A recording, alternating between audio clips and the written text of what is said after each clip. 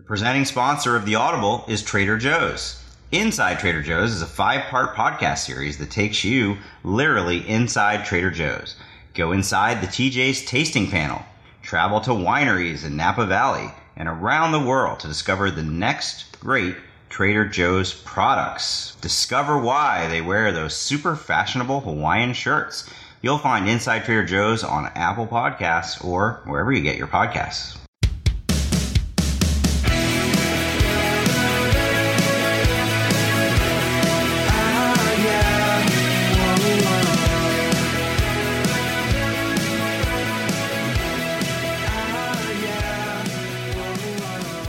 Welcome to The Audible. I'm Stuart Mandel, joined as always by Bruce Feldman. Happy to be back home on a Monday morning after a very hectic travel weekend. At least for me, Bruce, you at least stayed somewhat close to home. I did. We had USC at Stanford, so that was a manageable trip. I have to ask, because I saw pictures of what looked like a monsoon in the state of Texas. As our listeners know by now, you are not a very good driver. Please tell me. That's your Max, opinion. That's everybody's opinion. Please tell me that Max Olson took the wheel on this trip. No, I did the majority of the driving. Oh, Jesus. It was my rental car. I will say there was one moment where we were in it was going smoothly, and then suddenly there's a backup and you slam on the brakes. Oh, Jesus. And this rental car I had, I've never had this kind before, and I actually don't remember what it was. Maybe a Kia. It had one of those things where the brake, where it just does it itself. It took over. It was really, it was like the car was possessed for a minute there. But no, look, I got us there in one piece. It actually, for this doubleheader that we did, it couldn't have worked out any better all the way around. First of all, the Houston game was such a blowout by halftime that we just left and not risked, cutting it too close. So we actually got there just fine. There was very little traffic going to College Station. In terms of the rain, it rained sporadically, but it never affected. We were never caught in it, and it never delayed the game. So you can't ask for anything more than that. I feel like the next time I see Max, he's going to look like Steve Martin with a head full of white hair, and he'll go, "Yeah, I was a passenger in Stu's car in bad weather." Well, I'll tell you what, you guys can commiserate over that. You can judge my driving on the side, but we ended up seeing a pretty good game there in College Station. Yeah, so let's get into this. So I'll be honest, I saw very little of that game because it was close to our game, timing wise. Where do you feel? Do you feel more convinced that Jimbo Fisher is eventually going to get, maybe sooner than later, Texas A&M to an SEC title, or is it just the Saban factors there, and it's like, okay, this was good. It's good for a passionate fan base, but it's still such an uphill climb. I'm not ready to put all my chips into the table. I think it was the best moral victory I've ever covered. They were chanting his name as he ran off the field after losing, what seemingly was a heartbreaker that came down to a 2-point conversion at the end. I'll tell you what, A&M fans... Better moral victory than Charlie Weiss Bush game and almost beating a USC team that was even better than the Clemson team. Difference there is that Jimbo already Charlie Weiss never won us. Yeah, you're right. Jimbo already has his $75 million. Charlie Weiss made a lot of money off that moral victory. I'll tell you what, you go to a game there and you get it. It's as big time an atmosphere for a college football game as you're going to get from the tailgate. Is that your first game there? No, it's not my first game there, but it was my first game in the new stadium, which is enormous. I mean, I'm not sure I've ever... It's 105,000, so it's not like that's the only stadium in the country of that capacity, but it just goes straight up into the air, and the press box is at the very top. You feel like you're on a mountain somewhere. It's, as you know, if you've been to a game there, if you've been in the press box, It sways, or it feels like it sways when it's rocking, and it's just a beautiful stadium. So you can see why, if you were a fan of this school, you would think, and you get Jimbo Fisher, why can't we, play with the best? He's certainly recruiting at that level. I think why this game felt different is Kellen Mond. Here's a guy who, was not particularly great as a true freshman, thrown into action, and then it wasn't even certain coming into the season that he would win the job. He was under constant pressure, obviously, from Cleveland Farrell and Dexter Lawrence and all those guys, and he just had himself a game. He threw for 430 yards. He had many others that were drop passes that it could have been even more. Of course, he also narrowly avoided some interceptions. I had doubts going into this season that Jimbo, who is traditionally a total pro style guy, could could put out an offense that would suit players like him and others who were recruited to a spread offense, and he absolutely did. So credit to him for that. We'll see. They're going to play Alabama in 2 weeks. They're going to play Auburn, LSU, Ole Miss. We'll see how this turns out this season. But I do think the future is bright in College Station. Do you have a little buyer's remorse on? I know I had Clemson running the table in the ACC. Where are you with them? I think I picked them to lose once, but I certainly have them in the playoff. Where am I at with Clemson? Obviously it would be hard to watch that game and not come away a little concerned with their secondary. But then you look at their schedule. Who on that schedule is capable of beating them until probably November? So not too concerned. I am curious. I mean, who would have said that Syracuse was capable of beating them last year, though? You're a big Eric Dungey fan. They might be there. They're going to Death Valley in a couple weeks. They may be able to pull that off. I mean, they love to throw the ball, and that secondary struggled, to say the least. No, my question with Clemson is the same one that we already had. How long, realistically, how many times have you seen a team, and Florida comes to mind with Leak and Tebow, win a championship while playing two quarterbacks the entire way? Because right now, if you thought Trevor Lawrence was going to just take this thing and run with it from here, no. Kelly Bryant won them that game the other night. He played very well. He ended up playing most of it. They rotated back and forth, but he ended up playing most of the game late. But I don't think that means they're going to bench Trevor Lawrence. I think they're going to continue to rotate the two of them probably all season. Look, if I get the feeling that if anybody can kind of manage it, it's the Dabo Swinney. He has two offensive coordinators. It just feels like the tone around the program is very collegial. Maybe you got Brent Venables, who is a touted defensive coordinator, probably could have gotten a head coaching job by now, but just is very, very happy in his situation. I was going to say comfortable, but I think it's even more than that. And so I think that dynamic where everything doesn't seem like it's life and death there kind of bodes well for managing that situation. Yeah, that's true. It's a lot different than certainly the way Dabo's handling questions about this is a lot different than the way Nick Saban's handling ones about his two quarterback system. He just doesn't seem all that worried about it. Neither do the quarterbacks themselves, neither do the offensive coordinators. So if they can make it work, they can make it work. Anyway, I don't know why they don't. Nothing against Clemson. They're still very talented, but I'm ready to just shut it down. Fast forward to the Alabama-Georgia national championship game. Nobody else is going to touch those two teams, right? You never know, Stu. I'm kidding. Yeah. I'm kidding. This is where the fun part kicks in. So, but that was a heck of a performance by Georgia. No doubt. Look, that was my upset I picked in the preseason, and you watched it, and I got to see a lot of that game. And when I talked to Will Muschamp last Sunday or Monday, whenever, I think it was a Sunday, we talked about what he had noticed from the program that really kind of wowed him. And it may have been like after team speed, the next thing he said was massive offensive line. And until that game, I kind of knew that Jim Chaney and Sam Pittman had an impressive group up there. But I think that's the thing that you take away is just a dominant group. And I think that Jake Fromm did have one bad ball, but otherwise, that's not an easy place to play. And again, this was a point of emphasis for South Carolina was we have to be competitive with them in the run game. And every year for 3 years in a row, it's like they get outrushed 275-50.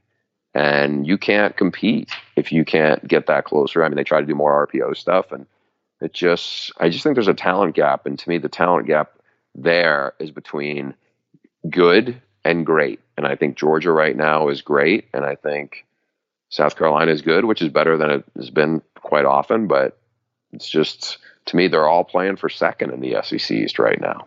Yeah, and Seth Emerson wrote this for our site about, he covers Georgia.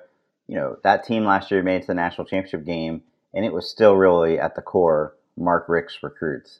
Now, this is primarily a roster that Kirby Smart built, and it's just really impressive how they've I don't want to say they reinvented themselves, because at the core it's still the same power offense, but there's just so much speed. There's so many guys on their offense that can break a 75-yard touchdown. Last year's team, it was basically still run the ball with Chubb and Michelle, pass sparingly. Jake Fromm did a great job. Now they can just beat you from anywhere on the field. So that team is really good. I don't have any doubts about that. Alabama obviously still very good as well. Now, going to the other coast, takeaways from the 17-3 Stanford win over USC. Did I see that's the lowest points USC has scored against anybody in a long, long time? Against Stanford in like 70 years. I was like 75 years or something crazy like that.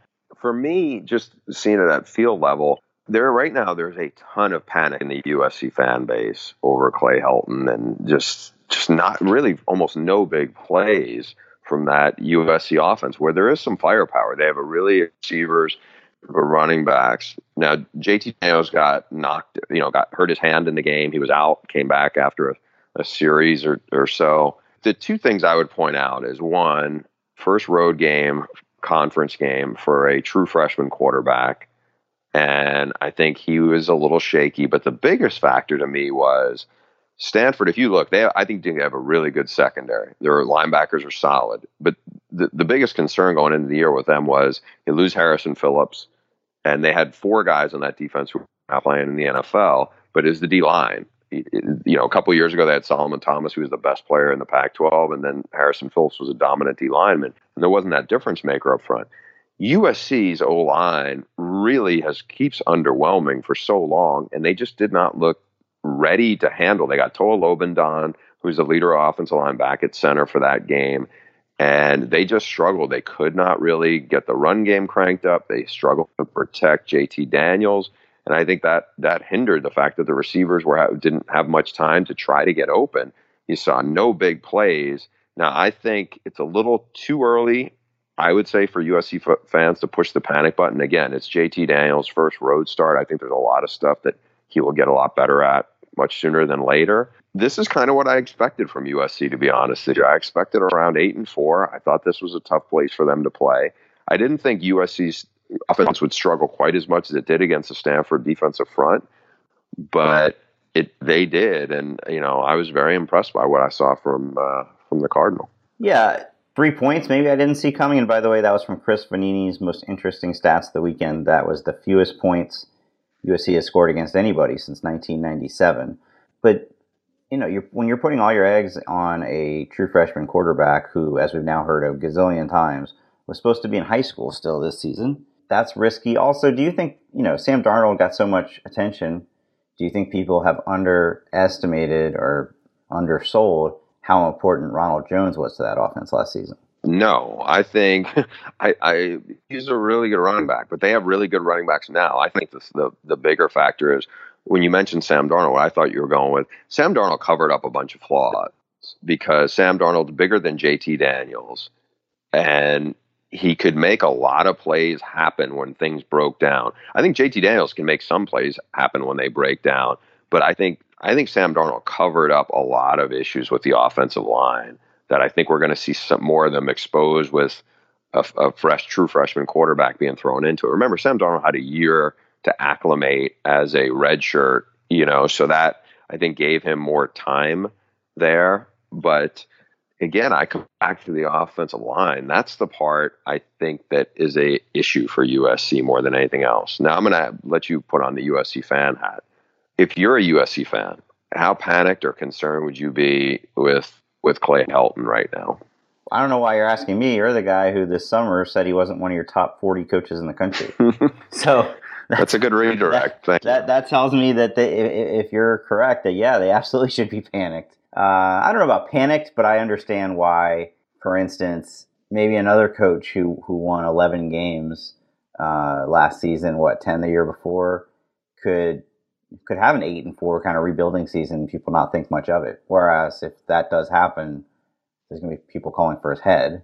And that tells you that he just didn't fully build up confidence the last couple of years. And I've said all along, it's because of the way they got embarrassed in some of those marquee non-conference games like at Notre Dame last year and Alabama the year before. So we'll see. I don't really understand how it got to this point where they've been so bad on the offensive line for a couple of years. Also, how does a school that has churned out one star quarterback after another end up in a situation where they didn't have somebody? They needed this guy to reclassify, or they would be, imagine the position they would be in right now if he hadn't.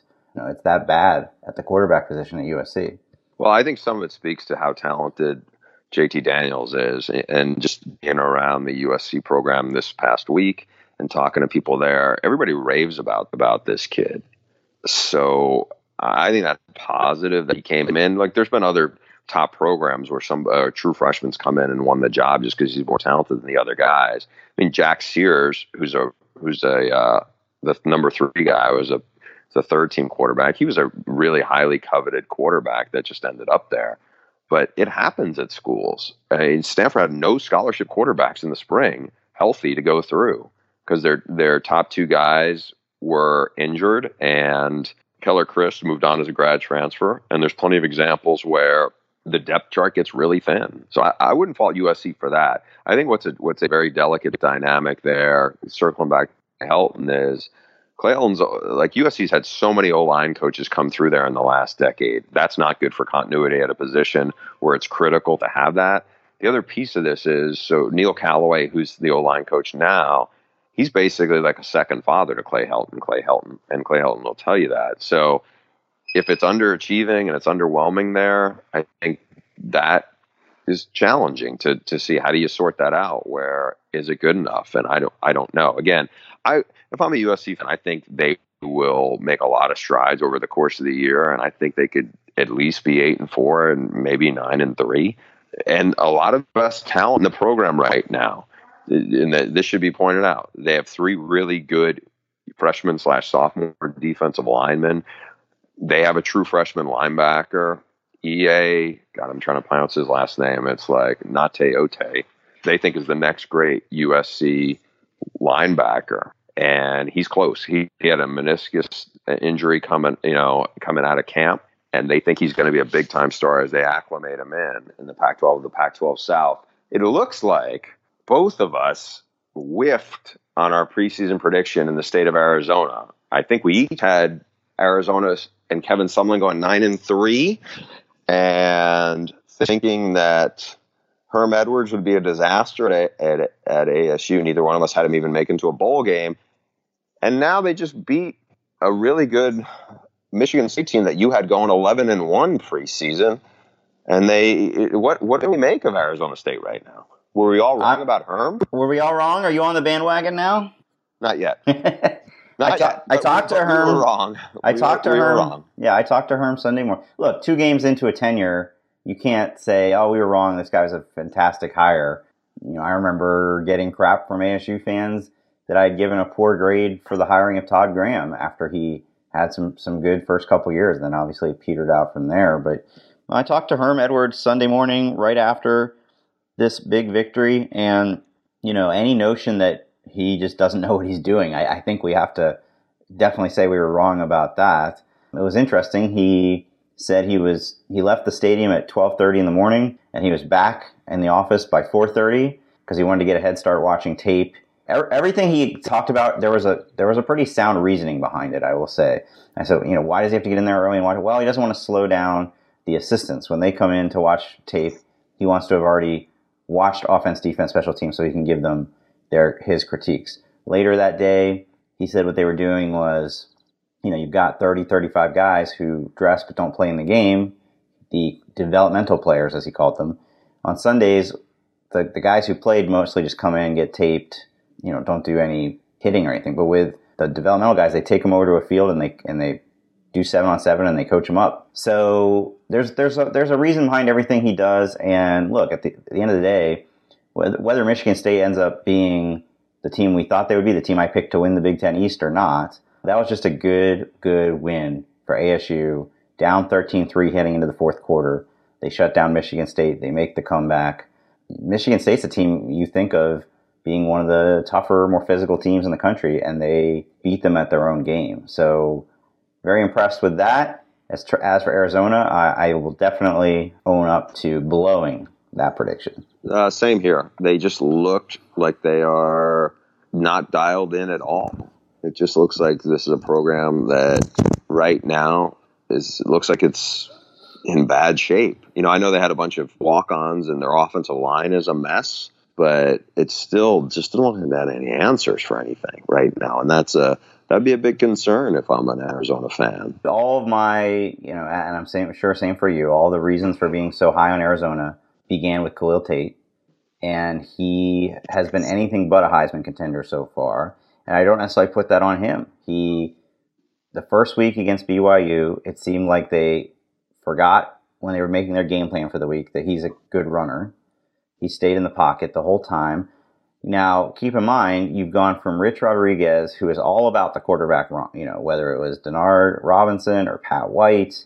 Now, like, he doesn't care if they run 25 times a game. I think with someone, and in particular with Noah Mazzoni as the offensive coordinator, he's more comfortable with stay in the pocket and throw the ball. So someone admitted, hey, we messed that up. We need to have him be more of a runner in week 2. And then what happens? Khalil Tate hurts his ankle on the first drive of the game, and basically that gets taken off the table. They're down 2 key offensive linemen who started a lot of games. Their secondary is a mess, and Houston came out and just relentlessly attacked downfield. And we're up 31-0 by halftime. So Arizona is 0-2. Haven't even started Pac-12 play yet. And this is after, by the way, and I know that fans don't care about media access, but it was definitely an odd way to start his tenure there that Kevin Sumlin shut down the entire spring practice to the media as if they were back there working on something really cool and secretive. And this is what you have. We find out 8-9 months later that this is where things are at. So not good. Certainly if you're an ASU fan, this is time to be really excited. And if you're an Arizona fan, it's time to be really deflated. Yeah. Hey, one game that caught my eye, because I feel like doing a podcast with you and made me miss a pick here. I picked Duke to lose to Northwestern. Oh, yeah. If it weren't for me, you would have picked it the other way. So apologies to Ben Humphreys, who was a lot more productive on the game than Patty Fisher was. He's the other linebacker. I think he had like 20 tackles against Northwestern on the road. I bring that up because the Big Ten West did not have a great weekend, obviously. Northwestern losing at home to Duke didn't help. Purdue losing to a MAC team. Eastern Michigan certainly didn't help. Shout out to Chris Creighton, huh?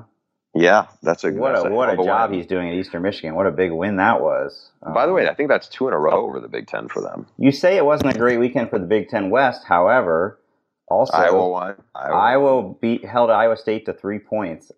Iowa, a team I was fairly high on going into the season. Iowa has a really good defensive line, like really good, and they've looked great their first 2 weeks, and they've got a Wisconsin coming there in 2 weeks. What do you think? Does Iowa end up stealing Wisconsin's thunder? It's entirely possible. There's an amazing stat about them where in the last 5 games against top 5 opponents who have to come into Kinnick Stadium, Iowa is 4-1. Now we know they just absolutely thumped Ohio State last year. Can they do it again against Wisconsin? We can get into that next week a little more. Hey, by the way, since another bad prediction of you, I noticed that I throw this in your All face. My predictions have been bad. Mine have too. My record against the spread through 2 weeks, if I were a coach, I would be fired. So, I don't know why you're singling certain ones out. I'm singling this one out just because I went back and looked at our bad predictions, and I realized you picked Maryland to go 2-10. We're already 2-0. Yeah. That was a product. That was a product of the moment. I think the scandal had just exploded, a couple days before our Big Ten predictions were due. So I thought, it's going to totally derail their season. I knew that they had really good running backs there. They have talent. We'll see how far it goes. But yeah, not going to go 2-10. Hey, I want to ask you about Jalen Hurts. There's been a lot of talk about whether Nick Saban would redshirt him. Jalen Hurts is going to graduate this winter, so he could leave as a grad transfer. And if he redshirts, would have 2 more seasons of eligibility. He could go somewhere in the spring and learn that team's offense. He played the Tide has blown out 2 opponents. He played in the opener against Louisville, who was a respectable opponent, and then he played this past weekend in a game against Arkansas State where they just probably could have won by 100. It looks like he's probably going to not redshirt this year if he's playing in those games. I don't know if you were going to do that. I just, look, there's a reason, obviously, that Saban has been so testy about these questions. There's a lot going on behind the scenes. I don't think Saban would just step up and say to Jalen Hurts, hey, I'm going to go ahead and take care of this for you and make sure you don't play more than 4 games. Now, could Jalen Hurts say, that's what I want to do? Sure. But is that if that were something that were already decided, then yeah, you wouldn't use up one of his 4 games against Arkansas State. So I don't know. We'll see. It would be really crazy and a really interesting use of this new rule if he gets through week 4 and says, that's it, I'm shutting it down. Clearly, Tua is the guy. Maybe, obviously you don't go through with that if Tua ends up having some serious injury. But of course, if he does that, there's not going to be any sympathy in the state of Alabama for Jalen Hurts. It's all going to be, well, what a selfish teammate he is. And, he's going to get killed for it. So I kind of find it hard to believe that that's what he'll do. But we'll see. It's funny, in covering that, in covering the build up to that rule passing, right? It was about a year of Todd Berry from the AFCA working on that. The coaches were unanimously in support of it. Something they really, really wanted to pass. What possible unintended consequences could there be? Do you think they'll be having some buyer's remorse if it turns into a situation where your backup quarterback shuts it down after 4 games? It's an interesting little subplot to that. Yeah. I hadn't really thought about how that could play out, but again, when you have a level of free agency that we have now, that's something that's considered, especially with players having more of a voice than they ever had before. Keep in mind, Jalen Hurts would have 2 years left, so I don't think it's as big a deal. But if you're somebody who is down to your last season and you haven't redshirted yet, take Kelly Bryant. Now, it looks like Kelly Bryant is going to stay Clemson's main quarterback for the foreseeable future. But if Trevor Lawrence had come in and pulled Tua and just stolen that job right out from under him, he's graduated already. He could say, all right, well, I don't want to spend my last year of college football as a backup, so I'm out. I'll see you guys at some other school next year. It'd be fascinating. It'd be fascinating to see if it happens in any sort of high-profile quarterback situation. But, Alabama's is the highest-profile one. We'll be keeping an eye on that. I can't believe we've gone this far into the podcast without mentioning the historic event that took place in Gainesville, Florida on Saturday night. Kentucky beating the Florida Gators for the first time since 1986. And I gotta say, I didn't necessarily see that one coming. The end or the upshot of that game was everybody seeing that, any notion that Dan Mullen was going to come in and turn this thing right around and go back to winning big games right away at Florida, man, do they have a lot of issues. The entire team is an issue. Well, look, I think it's a bigger issue. Right now, if you were to rank teams in the state of Florida, I think UCF would be the number 1 team. The Big Three had a horrible week. At the beginning of the UCF would be the number 1 team, but here's a question. Would USF be number 2? After beating Georgia Tech? I don't think so. I'm not ready. I think Miami is probably the number 2 team. Yeah, I'm not throwing the towel in on Miami just yet. But Florida and Florida State, let's talk about Florida State for a second. So, obviously embarrassed in the opener against Virginia Tech on Monday night. Turnaround Saturday, they could have lost to Samford. They were losing that whole game up until the last 5 minutes when they scored 2 touchdowns. If they had lost to Samford, would Willie Taggart's tenure have ended right there? No, I don't think it would have ended, but it definitely would have had a lot more panic going on. Here's something even more crazy to me about the Florida State's completely dismal first couple weeks. The AP Top 25 came out, and somehow Florida State still got a top 25 vote from somebody after week 2. How is that possible? Did somebody not pay attention to the first 2 weeks of the season at all? Do we know who the voter is? The ballots are public. I don't know who the voter is. I hope for that person's sake it was just an accident where, look, you were an AP top 25 voter for a couple of years. How often did you ever have one where you're like, ooh boy, I would like a mulligan on that one? Yes, but not something like that. And it's frankly one of the reasons I stopped doing the AP poll is we have enough to do on Saturdays. And, on Saturday night, I filed a story from the A&M game at midnight or 12:30 Central. Then I had to do the top 10 that we do for the site. And after all of that, after a dizzying day of college football, you turn around and try to put together this ballot to the best of your ability. And then I would always, or not always, but almost always have at least one, this team, how can you possibly have this team ahead of this team when they lost to them, or some sort of just logic flaw. So it wasn't worth it to me to keep trying to do that. But I don't remember ever having a team in that has looked as bad as Florida State has the first 2 weeks. Yeah. Should there, if you're a Florida fan, are you just going, okay, we've been backsliding anyway, and it's going to take Dan Mullen a while to get this sorted out? Or do you, how do you process seeing this streak that went on for decades come crumbling down. Florida fans, there wasn't nothing fluky about it, by the way. It wasn't like, yeah. I mean, Kentucky was the better team. Florida fans and Texas fans to me are similar in that they render judgment on a coach pretty quickly, right? So Ron Zook, I feel like as soon as he had his first bad loss, he was never going to win back the favor there. You know, they were never all in on Muschamp, and certainly not McElwain. This is a bad one for Mullen to have to dig out of. I think, you know, he can still certainly turn around and have a good season.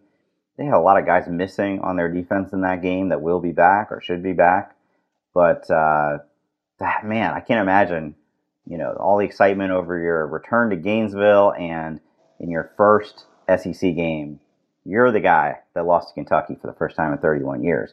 You know, there was a similar kind of buzzkill in Nebraska, right? After all the build-up to Scott Frost, he gets his first game canceled. He loses to Colorado in his second game. But I don't think that's anywhere near as galling as I this. mean, look, to me, what's different there is your starting quarterback gets knocked out of the game, and you're playing a walk-on. Also, Nebraska has stunk for a long time. It wasn't that long ago that Florida won back-to-back SEC's titles. But there was always a feeling of people still weren't fully on the bandwagon when they won those SEC East titles because the offense was still so bad. As we're recording this, Dan Mullen announces that Marco Wilson is out for the season with a torn ACL. So that's a bad break for Florida. Man, there were a lot of really bad injuries this weekend. I mean, Oklahoma losing Rodney Anderson for the season, that's a big blow for the Sooners. It was, and this is the third major injury, season-ending injury Anderson's had in the last 4 years. Hate to see that for him, really do. A couple other headliners of note. Horrible loss for Larry Fedora in North Carolina. They're now 0-2. They got blown out by East Carolina, where both coaches are on the hot seat. And certainly I just think the temperature cranked up a lot higher on Larry Fedora. If you're North Carolina, it's one thing to lose at East Carolina. It's another thing to lose by 3 touchdowns. If you were to guess which coach in the country is the most likely to not last the season, I would say Larry Fedora. Yeah, now I've always heard Bubba Cunningham, the AD, really likes him, but at this point, I mean, that's a tough spot to be. Yeah. East Carolina, by the way, lost their opener to NC AT&T. Not AT&T. North Carolina A&T. sorry. Not the telephone company. They didn't lose to the telephone company. They're an FCS program. They lost to the FCS program in their state, and then they turned around and not just beat, but crushed the UNC Tar Heels. But another coach on the hot seat had a big, big win. That would Shout out to David Beatty. Yeah. Ending a streak there of like 1,000 days or whatever. It's even probably longer than that. When was the last time they 2009 won a game like that on the road? It was their first road win since 2009. Somebody pointed out that the last time Kansas won on the road, the iPad hadn't been unveiled yet. Wow. Instagram did not exist yet. You know, you think 2009, it doesn't seem that long ago, but then you put it in those terms. Wow. I want to just quickly turn our attention toward this week if we can. There are pretty much 2 big games that stand out above all the others: LSU Auburn and Ohio State TCU. And I'm really fascinated by Ohio State TCU for a lot of reasons. But you know, Ohio State has been absolutely dominant in its first 2 games. Dwayne Haskins looks great. Ari Wasserman keeps writing this is the best passing game they've had since Troy Smith was there. But again, you got to temper it a little bit when you're playing at home against Oregon State and Rutgers. This will be a lot different deal going to Jerry World against TCU, who I'm high on, but who also hasn't played anybody so far. Yeah, it's a good matchup here. Gary Patterson's as good a defensive as there is in college football. And this is the last game that Urban Meyer will not coach for Ohio State this season. So, yeah, I'm fascinated by the matchup as well. It's not even though the game's in Texas, it's not going to be a TCU home game. I mean, I would guess it might be like 50-50 crowd-wise. You got a prediction already for this one? You know, I predicted TCU before the season, and so I'm just going to stick with it. I'm just going to ride the Horned Frogs. Yeah, that was the same thought process that got me into picking a team that would get beat by 24 at home last week in the Georgia South Carolina showdowns too. I don't know. I'll probably be made to look like an idiot. I'm frankly more concerned for Ohio State for when Urban Meyer comes back and the disruption that might have than I am this week. I mean, things have obviously been going very well with Ryan Day at the helm, but you just don't know. You don't know how a team's going to respond when they go away from home. I think if there's one area that I'm really curious about, you know, Ohio State scored 77 against Oregon State, so nobody ever really looked twice about this, but they did give up a lot of big plays to Oregon. Oregon State had 3 touchdowns of, I believe, One was a 49-yard pass, and there were 78, 80-yard runs. Is this the year? It's got to happen at some point. Is this the year that secondary finally has a drop-off after losing Denzel Ward off of last year's defense, off of last year's secondary? The year before that, it was, I believe, 3 first-round picks off that second.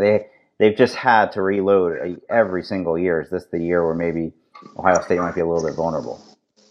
You can't wait to find out. In terms of LSU Auburn, I like Auburn. Nothing's really changed there. That's not to take away from the great start LSU is off to.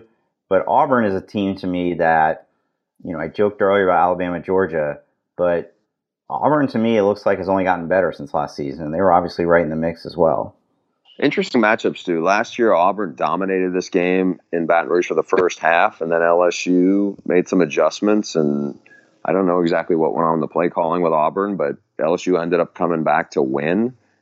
This is a road game. I think what you'll see is Auburn has probably outside of Clemson and maybe Ohio State the best defensive line group in the country, and they're going to go up against an LSU offensive line that really struggled against a really good group at Miami, and I think they will struggle this weekend on the road. One positive for LSU so far has been Nick Brossette, who's had back-to-back 100-yard games. He was the big question. I should not say he.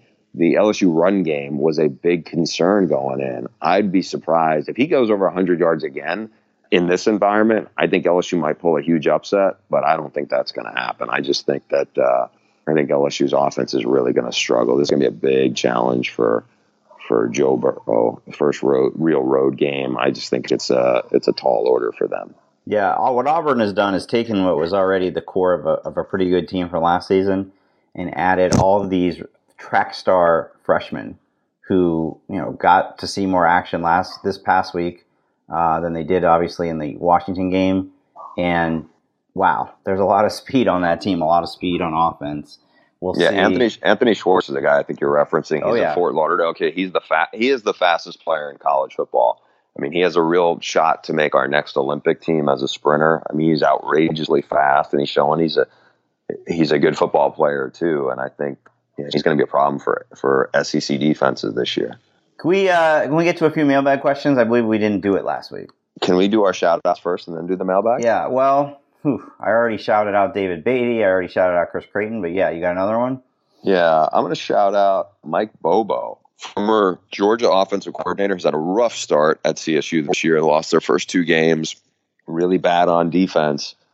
But Arkansas came in there, and the Colorado State Rams, they couldn't beat the Buffs. They couldn't beat Hawaii, but they could beat an SEC team. That's a good win for Colorado State. I think there were a lot of people who were kind of really uncomfortable with the direction of the first couple of weeks of the season. To come in and handle the Razorbacks. Not only that, I mean, they outscored them 17-0 in the fourth quarter. That's a big win for Mike Bobo on that program. Big win for Mike Bobo, but wow, how bad is Arkansas?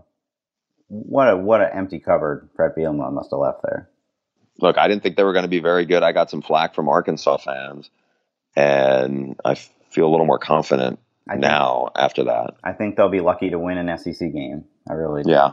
Okay, you using Colorado State turned my brain to another school in the state of Colorado, and a shout out to a guy who through 2 games has been, without question, the best receiver in college football, who nobody had heard of coming into this season, although you had. That is Laviska Shenault. Did I say it right? Yeah. Yes, you did. That is Laviska Shenault, who has 21 catches for 388 yards and 2 touchdowns. I can't remember where I saw this, so I regret that I can't give proper credit, but Gary Barnett, the former Northwestern and Colorado coach who's now back as a radio analyst for Colorado games, said he is the best player that Colorado has had in the last 20 years. Since this is a podcast you and I do, did you not read my column last week? I saw you tweet out. No, I read your column. You really rushed to judgment there. Just because I gave the guy a wow doesn't mean I didn't read your column and know that Mike McIntyre. It sounded like Mike McIntyre wanted you to keep the hype under wraps, let him sneak up on people. I tried to. Like I had a subtle reference to him in my preseason Pac-12 predictions that he was going to be the breakout player in the conference. But I would not give away all the stuff. Well, after he had like 11 catches in his first game, I'm like, okay, I can go with this. So I, went back to the tape and went through all the stuff that they had told me. And just so people know where this guy came from, he's 6'2", 220. He's a guy who runs in the 4.4s, and they're lining him up all over the place. But he was actually a big enough recruit where Alabama, had offered him. And so this kid came down to Alabama, TCU, but ultimately he said he wanted to get away from the heat and humidity in Texas. So he really liked Boulder and Colorado. So he's now a Colorado Buff, and he's going to be a problem for everybody in the Pac-12 just because they do so much with him and they line him up all over the place. And McIntyre, who's an old defensive coach, said he could probably start at running back, all the receiver positions. He could be a tight end. He could be an edge rusher if he decided to let his body kind of, grow to that. He could be a safety. He could be all the linebacker positions. I mean, he's one of those rare guys who could play just about anywhere with the possible exception of like interior line. Caught the game-winning touchdown against Nebraska, and credit to Steven Montez, who put that throw right on the money down the sideline. But yeah, great catch there. Great player. Now can we do the mailbag? Yes, we can. Okay, as always, send your emails to theaudiblepod@gmail.com. Matthew Ryan says, why do ADs keep hiring retreads like Kevin Sumlin and Will Muschamp?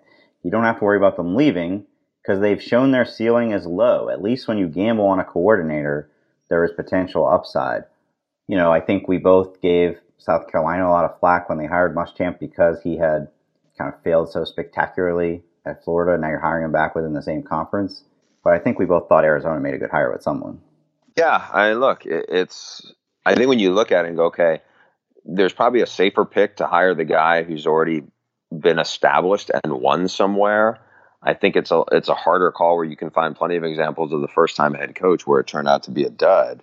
And how do you ride the growing pain through that? I mean, as we said, in the example of Charlie Weiss versus, the moral victory, Charlie Weiss versus Jimbo Fisher, I have a lot more confidence in Jimbo Fisher, who's won a national title as a head coach, than we ever did with Charlie Weiss. And I think you see that with guys who won. I think in the case of Muschamp, it didn't work out at Florida. He got another good SEC job, not obviously as good, but that's sometimes how it works. And these things are gambles, to be honest. You don't know how the fit is going to be. You don't know where that coach is also in his time in his life, how he's going to do and with that given program. So I think there are almost no sure things. I think you would say there's a sure thing if it's Nick Saban. You'd think if it's a sure thing if it was Urban Meyer. I thought Tom Herman to Texas was a sure thing. And maybe it still will turn out that way, but right now there's a lot of reason for skepticism. Oh, I meant to mention, you said something before the podcast before we started recording that I found surprising. After watching USC score 3 points against Stanford, you think they're going to win at Texas? I think they will. Look, Texas had their hands full last weekend against Tulsa. I mean, you've seen both those teams in person. You're probably the most in the best position of any person in the whole country to predict the winner of that game. Yeah, I'm going to lean with USC, assuming that their offensive line can hold up a little bit against Todd Orlando's defense. I don't know. I mean, it's a road game. Last year, Sam Ehlinger almost beat Sam Darnold at the Coliseum. But I don't know. I was pretty impressed by JT Daniels, and I'm gonna go with USC. If that happens, and I'm not saying it won't, that's going to be a real problem for Tom Herman. To start the second season 1-2, to lose to an unimpressive USC team. And I'm not kidding. What Jimbo's got working in there at A&M, he's already recruiting at an exceptionally high level. I think it'll only get better. I'm not predicting national championships or anything like that, but it's certainly trending in the right direction there. So I don't want to say, I don't know. I kind of feel like it's a must win for Tom Herman to get the critics off his back. Well, here's the other thing that, unsaid in that is if they do lose that, they got TCU the next week. That's probably the most talented team that they would have played in the first month. And then Oklahoma not long after that. Yeah, I mean, it's a steep uphill climb, but yeah, look, it's year 2. Chris Del Conte's the new AD. I don't think there's any concern in his head about, am I looking at other coaches right now? But it's a valid point because the Jimbo factor has definitely cranked up the heat some. James Birdsong says, hey, Bruce and Stu, my fellow LSU fans are quite upset following a sluggish 31-0 win over Southeastern Louisiana. I'm not pretending that I'm not concerned. 7 of 27 on third down is not great. But am I just nuts for throwing out an early performance against an in-state FCS school entirely that's wedged between two opponents ranked inside the top 10, especially when your team is very young and inexperienced? In other words, can you really read much of anything into a game against an FCS team? Not much. I mean, look, the offensive line definitely struggled. The right tackle, Bedora Traore, who was a big recruit for them out of JC, he did not have a good game at all. He was not the starter in week 1, but Adrian McGee's out for another couple weeks. And against Auburn, that would be a bigger concern. The other issue that did happen in that game is Jacob Phillips, who's one of their better players on defensive linebacker. He got ejected for targeting, so I think he's going to miss the first half. That's not going to help. I don't know. I think you and I both think and thought going into this year and think going into this week that Auburn's going to win this game. Nothing nothing that would have happened last week would have changed my mind against Southeast Louisiana. I think if LSU's passing game put up 340 yards and they were more efficient, I think that would have probably boded well for the future. But I'm not sure that would have. I still would have picked Auburn. Nothing that happened in that game would have had me thinking LSU is going to win this game. I just think that Auburn's better on Auburn's D-line to O-line. I think they have the edge at quarterback, and the game is at Auburn. To me, I think Auburn could win this game by double digits, and that's what I thought no matter what happened this past weekend. This is an interesting one from Johnny Shee. Hey guys, love the podcast. Wish you would go for 2 each week like the old days. Sorry, Johnny, not feasible with our respective schedules, but we certainly do enjoy doing it every week. All right, this is about fan bases. He wants to know, which do we feel is the first to go into self-doubt or trashing their own team at the first sign of weakness, and which one is the ultimate everything is fine, we'll be okay fan base that thinks they're always about to turn the corner? Oh, I'll take B, the Aggies. Okay, that they're not going to say blindly optimistic, but they're always willing to buy in versus always willing to opt out. Yeah. I mean, how many times since Manziel have we been hearing out of College Station that, but I mean, obviously in hindsight, whenever they do eventually fire the coach, then the critiques really come out. But I don't think that was the case in real time with Kevin Sumlin. They loved how he was recruiting. They loved the swag copter. They always thought they were just right around the corner from, being national prominence. And then Jimbo comes, and now it's almost a certainty. I mean, it's hard for me to properly describe the atmosphere inside that stadium Saturday night. It really was like they won the game. I mean, I don't claim to know what all 105,000 people in that stadium thought. It just seemed like, there was a crushing way to lose. They come down, first of all, to have the touchdown, what originally could have been the touchdown to cut it to 28-26, ruled a fumble out of the end zone and a touchback. Then they do cut it to 28-26, and the 2-point conversion's intercepted, and that's the ball game. Just a devastating way to lose.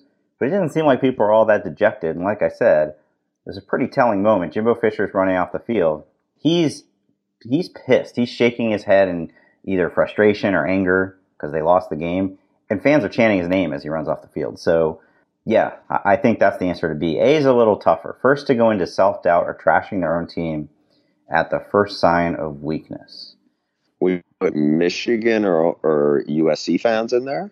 And we talked about Florida and Texas. They seem to turn on these new coaches pretty quickly.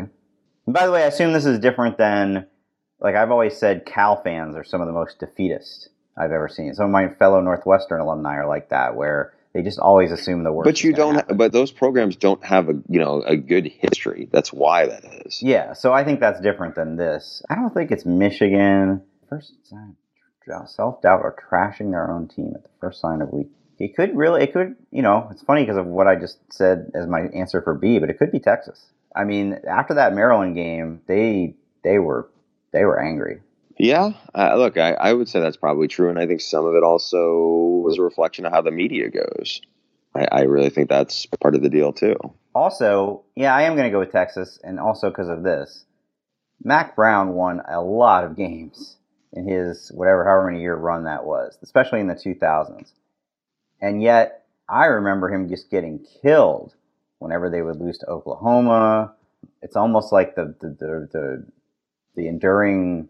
Like, what is Mac Brown's legacy at Texas? Well, he had Vince Young and Colt McCoy.